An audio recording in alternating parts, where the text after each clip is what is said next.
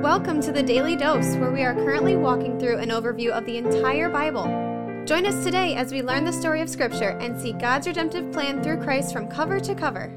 Let's listen to Matt Reisetter, Director of Christian Crusaders and the Cedar Falls Bible Conference. If you are tuning in today hoping we talk about something that nobody wants to talk about, including many Christians and churches and ministries, well, today's your lucky day. We're in chapter 19 of Matthew, verses 1 through 12. We're going to talk about divorce, but before we get to that, there are a few other things in this text that don't directly relate to a divorce, which will be interesting for us to hear. Now, when Jesus finished saying these things, he went away from Galilee and entered the region of Judea beyond the Jordan, and large crowds followed him, and he healed them there. So Jesus is finishing his Galilean ministry. He's moving back toward Jerusalem, where he's eventually going to be betrayed, arrested, crucified, and rise again. He's got a few more things to teach us before he gets there, though. And the Pharisees came up to him and tested him by asking, "Is it lawful to divorce one's wife for any cause?" So within the group of Pharisees, there are arguments about what kind of situation divorce is acceptable in. I'm reading from my ESV study notes. It says that the school of Shammai says that a man may not divorce his wife unless he has found unchastity in her. The school of Hillel says that a man may divorce her even if she spoiled a dish for him. And Rabbi Akiba says that a man may divorce her even if he found one fairer than she. So these Pharisees, there's arguments about what kind of divorce is acceptable, and there are arguments about when divorce is acceptable and when divorce is not acceptable. They're trying to draw Jesus into this argument to test him and trap him so they can accuse him and destroy him. Jesus answered, "Have you not read that he who created them from the beginning made them male and female?" Let me just read that one again. It's 2021. I know this is very unpopular in the culture, but just a clear statement by Jesus on gender. "Have you not read that he who created them from the beginning made them male and female, and said, therefore a man shall leave his father and his mother and hold fast to his wife, and the two shall become one flesh?" This is a great argument for the divine inspiration of Scripture. Jesus is saying that the person who created male and female also said what we read in Scripture. Great stuff, even though it doesn't have anything to do with divorce. We're getting there. "So they are no longer two, but one flesh. What therefore God has joined together, let man not separate." They said to him, "Why then did Moses command one to give a certificate of divorce and to send her away?" He said to them, "Because of your hardness of heart, Moses allowed you to divorce your wives. But from the beginning it was not so. And I say to you, whoever divorces his wife except for sexual immorality and marries another commits adultery." So Jesus says, because y'all are sinful, there are some marriages that were going to fall apart and be irreparable. And for that reason, Moses allowed there to be a certificate of divorce. But from the beginning, God's intention, we're talking about before sin came into the picture, God's intention was that there would not be divorce. And that if anybody divorces their wife except on the grounds of sexual immorality is sinning. Now, every one of us has been affected by divorce in some way or another. The divorce rate is extremely high, even in Christian circles. And so this is one of the reasons that we don't want to talk a whole lot about this, because we're afraid we're going to be stepping on somebody's toes. First of all, you got to remember the gospel, and that is that Jesus Christ offers us his righteousness through faith in him. So if you've committed the sin of divorce, that sin is covered by Christ's righteousness just as much as any other sin if you have faith in Christ. If you know somebody or love somebody who has been divorced or who has violated this standard that Jesus lays out, as I do, you can both love that person and understand that they can be forgiven through faith in Christ and still uphold Christ's standard for marriage. We don't need to compromise this just because it makes us uncomfortable in the face of people who we love being affected by it. In layman's terms, this is saying that divorce is only acceptable for believers when the other partner has been sexually immoral. Divorce for any other reason leads to adultery, and that adultery carries over and affects remarriages. Now again, if sexual immorality was the cause of the divorce, the remarriage is okay, as is the divorce according to Christ's standards. A couple other things. Just because divorce after sexual immorality is acceptable, it is not required. I think it would honor God if there is sexual immorality in a marriage, that the married couple would fight through that and maintain their marriage, even though divorce is a legitimate option in that case. Notice that Jesus doesn't get in the weeds with these Pharisees and get tied up in their little petty argument with each other. He goes back to God's original design and raises the bar to the highest possible level. No, you can't divorce your wife because she messes up a dish for you. No, you can't divorce your wife because you find someone fairer than her. The only reason that you can divorce your wife, or wives divorce your husbands, is because of sexual immorality. This was meant to be a permanent union before God, not separated for petty things. Verse 10, the disciples said to him, if such is the case of a man with his wife, it is better not to marry. In other words, his disciples are saying, if that's the only reason you get divorced, why would you get married in the first place? That's too hard to get out of. This is too tough to commit to. But he said to them, not everyone can receive this saying, but only those to whom it is given. For there are eunuchs who have been so from birth, and there are eunuchs who have been made eunuchs by men, and there are eunuchs who have made themselves eunuchs for the sake of the kingdom of heaven. Let the one who is able to receive this receive it. So the disciples say, gosh,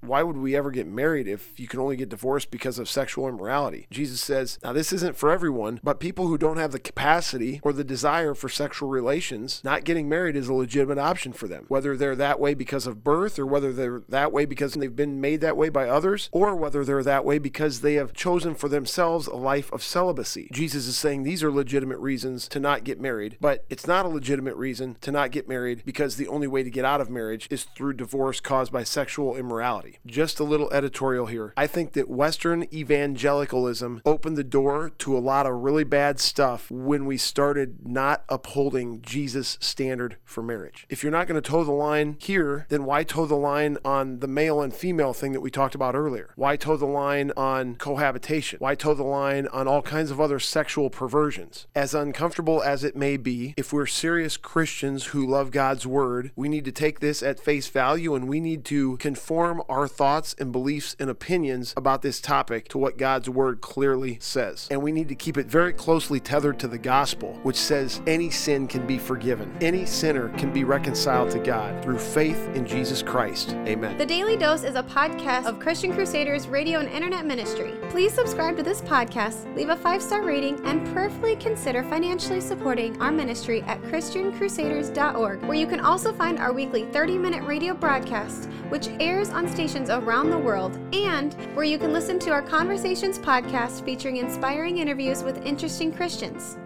We also want to highlight 2 ministry partners. First is the Cedar Falls Bible Conference, whose conference videos and schedule of year-round events and activities are available at cedarfallsbibleconference.com. And please consider joining us for their 101st annual conference on Saturday, July 30th through Saturday, August 6th in 2022. Second, if you or someone you know could benefit from an anonymous online Christian mentor, please visit issuesiface.com, which is provided by Power to Change Digital Strategies, our other ministry partner. Thank you for listening, and may God richly bless you.